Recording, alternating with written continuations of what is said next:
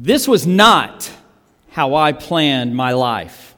This was not what I expected to happen. I had a plan. I knew exactly what was going to happen. I knew exactly where my life was going, and this is not it. Now, don't get me wrong. Don't misunderstand me.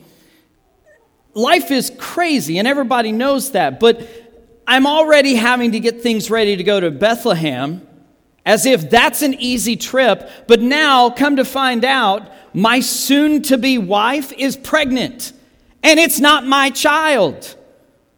This is not how I planned my life to go. This is not what I wanted.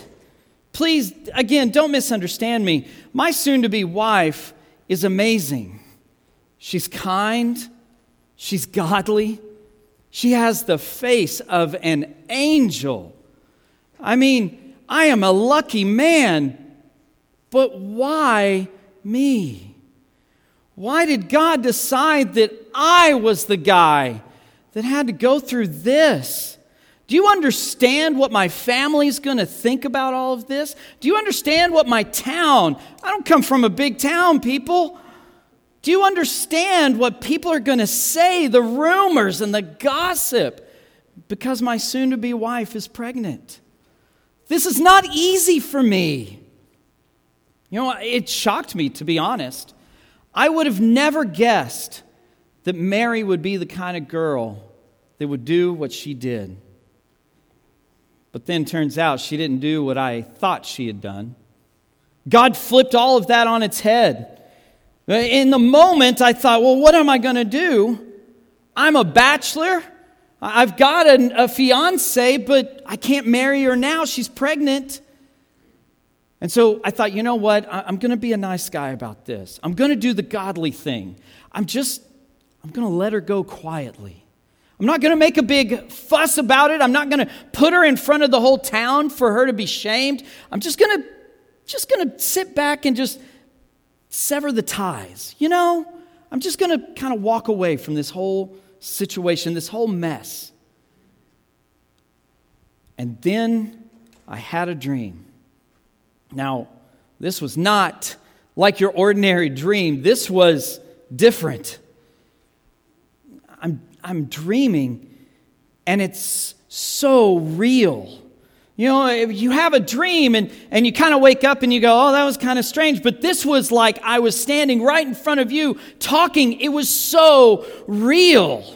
And I remembered every detail of that dream when I woke up. And in that dream, God told me that His plans were bigger than mine, and I had to follow Him. And His plan was for me to get married to this woman. Oh, God. Why me? This is going to be a difficult transition. So, I decided that despite the fact that I just wanted to get married and have some sons and let them run my carpentry shop, I decided that I would do what God wanted me to do. And so I took Mary, and I made her my wife, and I followed His guidance, even though it was hard, even though in reality I was placing my entire livelihood on the line. When God calls you to do something, when He guides you in His direction, you follow. So, that's where I'm at. I have a pregnant fiance, about to pack things up and make a long trek from my little town down to Bethlehem. And we'll see what God does. I'm sure He's going to provide, but following God's guidance is more important than the things going the way that I wanted them to go. Kind of a different perspective of Joseph's life, isn't it? You know, we hear the story as followers of Christ of Joseph, you know, thinking that he's going to be the nice guy and he's just going to put her away quietly, you know, because she's pregnant. And then he has this dream. And we hear the story and we go, oh, that's nice. But have we ever put ourselves in Joseph's shoes?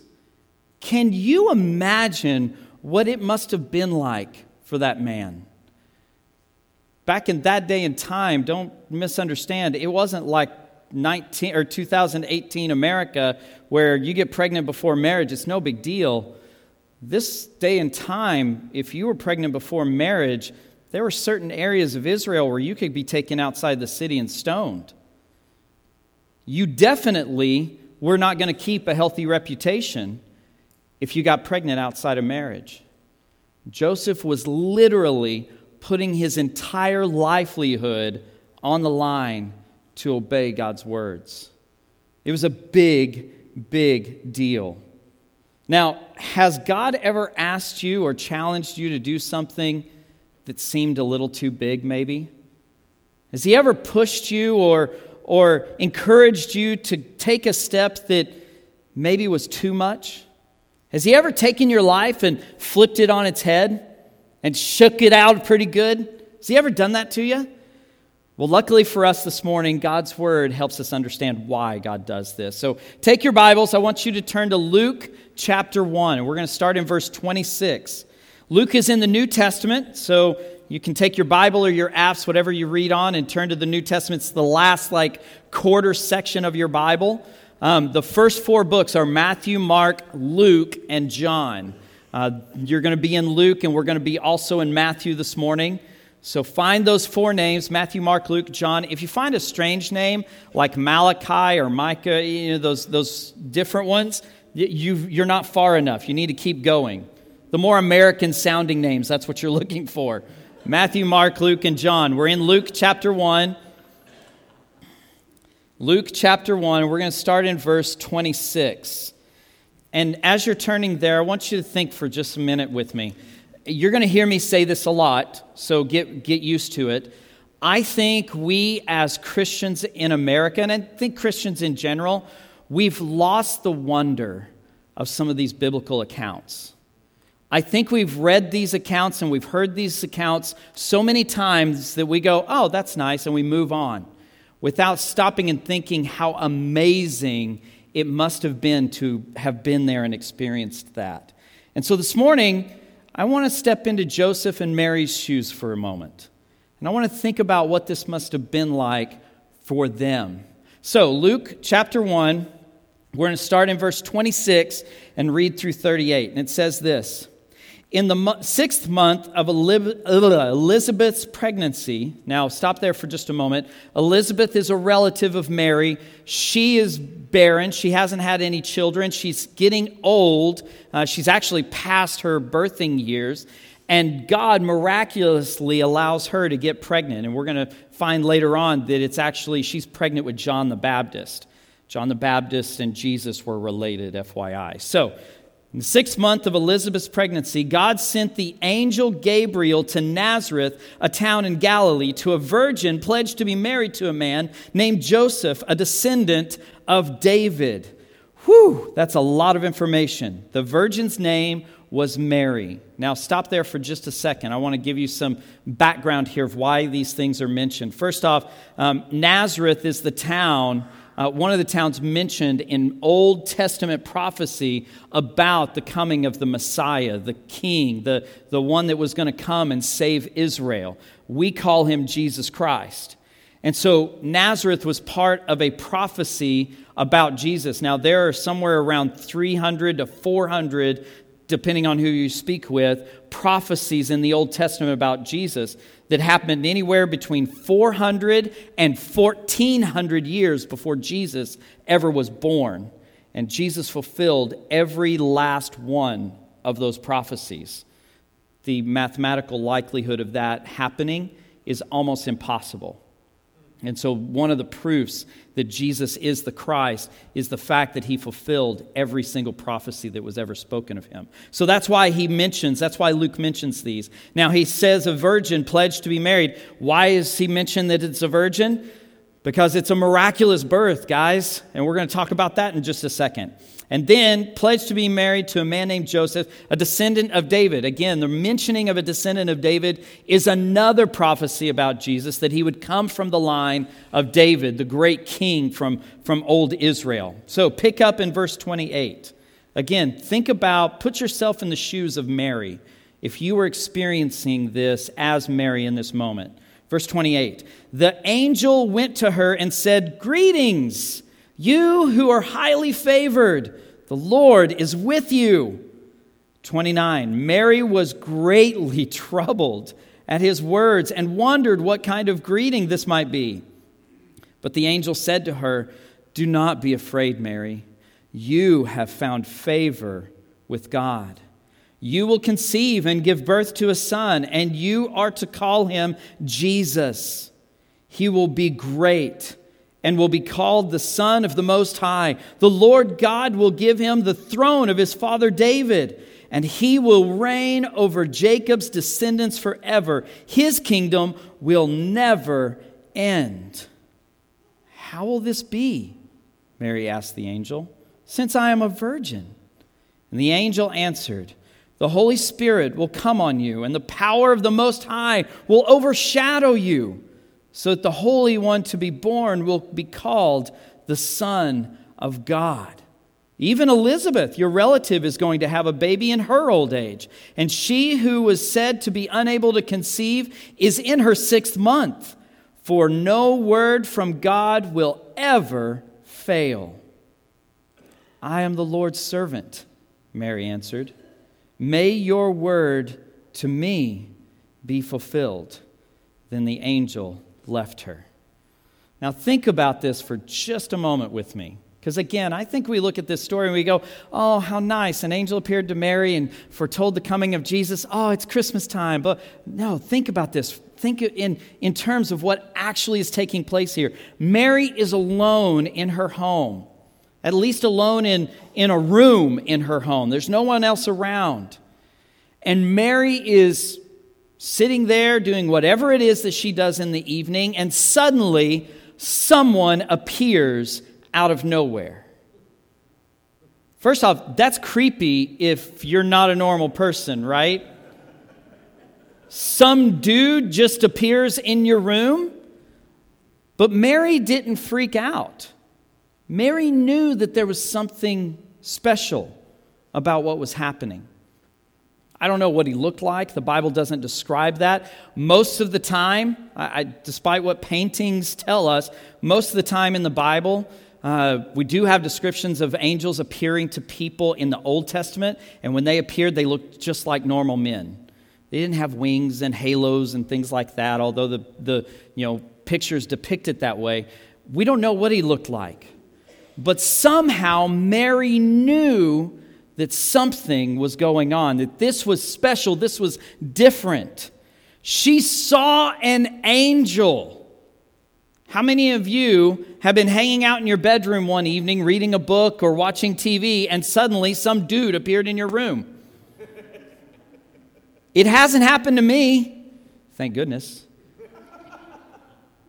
But the fact is that it happened to Mary. And she stops and listens to what the angel has to tell her. And he tells her that what is about to happen, first off, is impossible, right? Everybody knows how people get pregnant. The birds and the bees talk should be already with us right now, right? The fact of the matter is Mary knew exactly what was happening. She knew exactly what was going on, yet she didn't understand how things were going to happen. And Gabriel the angel explains to her exactly what's going to take place. And she doesn't flip out on him. Again, think about what the angel is telling her. The angel's basically condemning her to a life of isolation. Because to get pregnant out of wedlock, that was a big deal back then, in a bad, bad way. But she trusted. She trusted God and knew that He would take care of her no matter what. She was willing to take on isolation. She was willing to be pushed away from her family. Does the angel Gabriel promise her that she'll go ahead and get married? No. So she was willing to put her soon-to-be marriage on the line to follow God's will. She was laying her life at God's feet in His guidance. She was willing to sacrifice everything to follow what this angel had told her. That's a big, deal. That's huge. Now, let's look at Joseph's story. Turn to Matthew chapter 1. You're in Luke, so go backwards 2 books. The order is Matthew, Mark, Luke, and John. So you're in Luke, go back 2 books to the book of Matthew. Again, chapter 1, Matthew chapter 1. And this is the account of just a brief glimpse of what Joseph went through. And the little drama monologue that I just did at the beginning of my message this morning is based off of this passage. So look with me at Matthew chapter 1, verses 18 through 25. 18 through 25. It says this: "This is how the birth of Jesus, the Messiah, came about. His mother Mary was pledged to be married to Joseph. But before they came together, she was found to be pregnant through the Holy Spirit. Because Joseph, her husband, was faithful to the law and yet did not want to expose her to public disgrace, he had in mind to divorce her quietly." Now, let me explain something real quick here. In Old Testament times, a bride and a groom would go through almost a year-long process of, for lack of a better term, they dated each other. The groom would go to her house with her parents present and would live life in and out with her and vice versa. And then they would go through this very long, week-long process that was the marriage ceremony. And there were bells and whistles like you can't imagine. There were festivities, there were feasts, there were all sorts of things that would happen leading up to the marriage ceremony actually happening at the end of this week-long celebration. And both the bride and the groom were exalted. They were praised. They were, just people would just pour out blessings on them and give them things. And that's how it played out. So Joseph and Mary have probably been together for many, many months and have been pledged to be married for many, many months. In today's day and time, you get engaged with someone and it's a commitment, but it's a loose commitment. You can break off the engagement anytime you want, and many times there aren't really hard consequences to that. In this day and time, when you were engaged and you began that process, you were already considered married without having the physical aspect of your relationship involved. Does that make sense? And so when Matthew tells us that he decided he would quietly divorce her, it's meaning that he's breaking off this very, very strong commitment and saying that I'm not going to fulfill the wedding ceremony all the way to the end. So let's keep reading. Verse 20. "But after he had considered this, an angel of the Lord appeared to him in a dream and said, 'Joseph, son of David, do not be afraid to take Mary home as your wife, because what is conceived in her is from the Holy Spirit. She will give birth to a son, and you are to give him the name Jesus, because he will save his people from their sins.'" Side note, Jesus is the Greek and Latin of the Hebrew name Yeshua, Joshua. And in Hebrew, the name Yeshua means literally that God saves. So when you see the name Joshua in the Old Testament, that name means, if you take the Hebrew and combine some words together, it means God saves. And this was very common where they took names and the names had a meaning of some kind. So he's to give him the name Jesus because Jesus means God saves. Verse 24, "When Joseph woke up, he did what the angel of the Lord had commanded him and took Mary home as his wife. But he did not consummate their marriage until she gave birth to a son, and he gave him the name Jesus." Again, this is kind of a big deal. Joseph has already decided how he's going to handle this very awkward, very difficult situation. For him, marriage was not an option because she was pregnant with another man's child. There was no way Joseph, in good standing in the community, could have married a woman who was considered an adulterer. It was shameful. It was scandalous. And so Joseph had decided, I'm not going to get into this. This is not what my people do. I'll just divorce her quietly so that she doesn't have to be put to shame and I can still live in obedience to the law.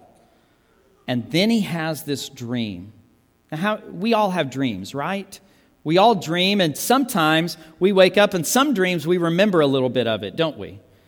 Guys, I don't remember 9 out of 10 of my dreams, probably more than that. I don't remember my dreams very often. Some people remember dreams really well. But even when you remember a dream, it's kind of like weird, not realistic, you're not in reality kind of thing. But the dream that Joseph had was not anything like a normal dream. An angel of the Lord appears to him, and I can just imagine that when he's having this dream and he wakes up from his sleep, I can only imagine him thinking that was different. That wasn't a normal dream. This was something special. There had to have been a reality, a connection with that dream that made it unlike any other dream he had ever had. And this angel tells him to not be afraid to go ahead and take Mary as his wife. Because what she has, the child she is growing, is important. And the angel said, it's from the Holy Spirit. This is a huge deal. Because back in this day and time, people didn't understand and have a concept of the Holy Spirit the way we have. You know, we have a very, very clear understanding of God exists as one with 3 persons, right? We have that theology. They didn't have that back then. And so for Joseph to be told this child is coming from the Holy Spirit was something unique and special.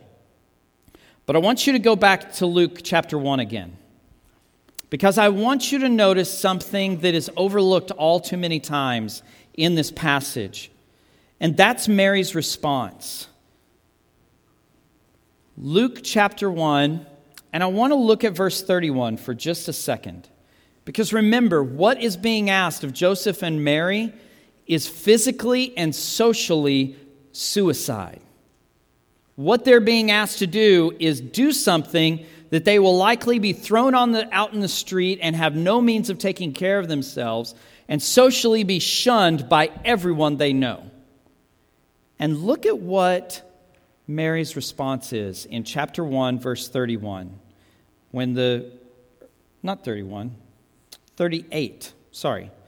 Luke chapter 1, verse 38. And look at what she says. I am the Lord's servant, Mary answered. May your word to me be fulfilled.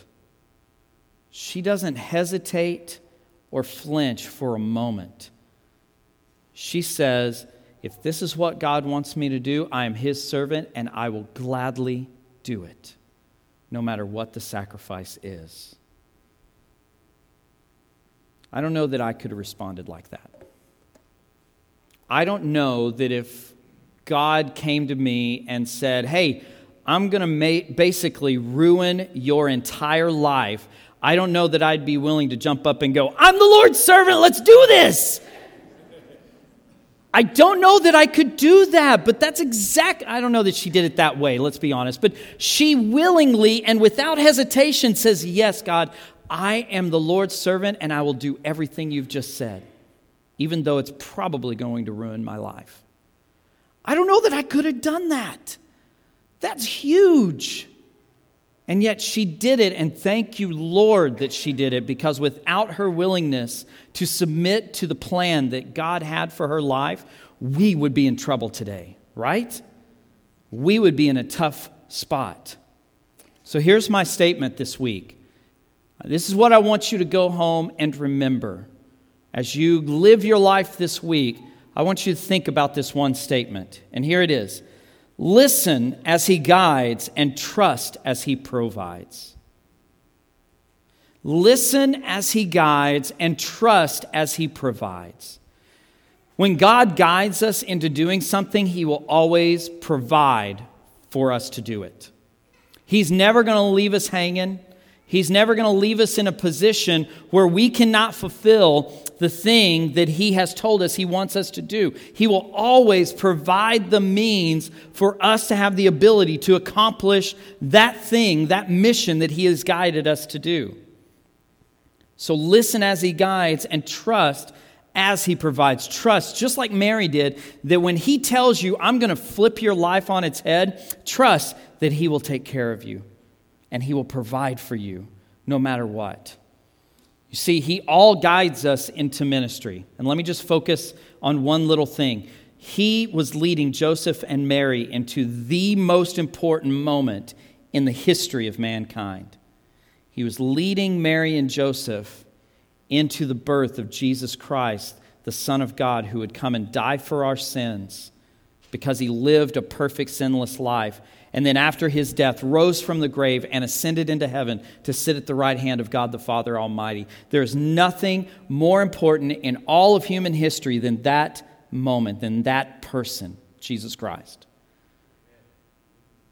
And we're all called to ministry in Jesus. I get paid to do it, and I'm blessed to be able to. But the reality is that every single one of us is followers of Christ. If you're a follower of Christ, God has guided you or is guiding you to do some kind of ministry. To come and sit in the pews on Sunday morning is not enough. As a matter of fact, the Bible never says that sitting in the pews is what defines us as Christians. It's how we interact with the world outside of this building that defines us as Christians. And so what is he guiding you into? Maybe he's guiding you to invite someone to church. Did you know that according to recent surveys, 8 out of 10 people say they would go to church if someone they knew invited them? And we're so afraid of the rejection that we might receive if we go ask somebody to come to church that we don't ask. But in reality, 8 out of 10 of your friends, 80% of people in the United States who don't go to church say they would if you would invite them, if I would invite them. Is that what God is guiding you to do?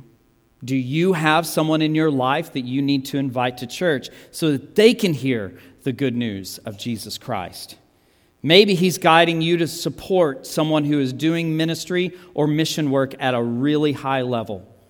Maybe God is guiding you to help support someone like Todd and Katie Miller, or to support international missions through the Lottie Moon Project. Or maybe you know someone personally who is doing an amazing ministry and you say, I need to support them. Or maybe there's a student who needs to go on a mission trip that will change their life for Christ, but they can't get there without your support. Parents, maybe it's you giving the support to your child to go on a mission trip that, quite frankly, doesn't seem as safe as just keeping them here in the United States. Sometimes we need to trust that God can protect, huh? The fact of the matter is we're all called to ministry. We're all called to support the orphan and the widow and the needy in our communities. And maybe God's calling you and guiding you to do that, but what does that look like for you? Maybe, just maybe, someone in this room is being called to turn their back on their career and go into full-time ministry.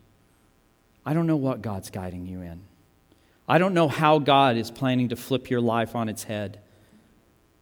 But we can't just sit here in our nice comfy pews with the heater running and a new parking lot that's going to be here next week. We can't sit here and just be satisfied with this. This is not enough. This is not why Mary and Joseph were called to do the impossible. We need to get out of our comfort zone and be willing to let God shake our life up. So how will you listen and how will you trust? Will you join me in prayer? Almighty God, we thank you so much. We thank you, Lord, for your Son, Jesus Christ. And God, we thank you that you had people ready, that Mary and Joseph were willing and ready to follow you, even if it meant that their life, their livelihood, everything they valued was on the line. And Lord, I pray, my desire, my hunger for all of us here, including myself, is that we would be willing to say, God, I don't care what it means for my life. I don't care what the sacrifice might be, but Lord, I'm willing to follow your guidance and trust in your provision. So Lord, help us to be a people that looks for the ways that you're guiding us to do the work that you've asked us to do. We thank you, Lord. And we pray all of this in Jesus' name. Amen. We're going to have a time of response now. And the altar's open if you need to pray this morning, if you need to spend some time asking God what He's asking of you, or if you need to speak with someone this morning. Maybe you want to talk to somebody about beginning a relationship with Jesus Christ and what being saved means. I'm going to be right here standing at this front pew, and if you need to talk, come talk to me. I would love the opportunity to talk about those things with you. So let's all stand and let's continue to worship and respond to God's word.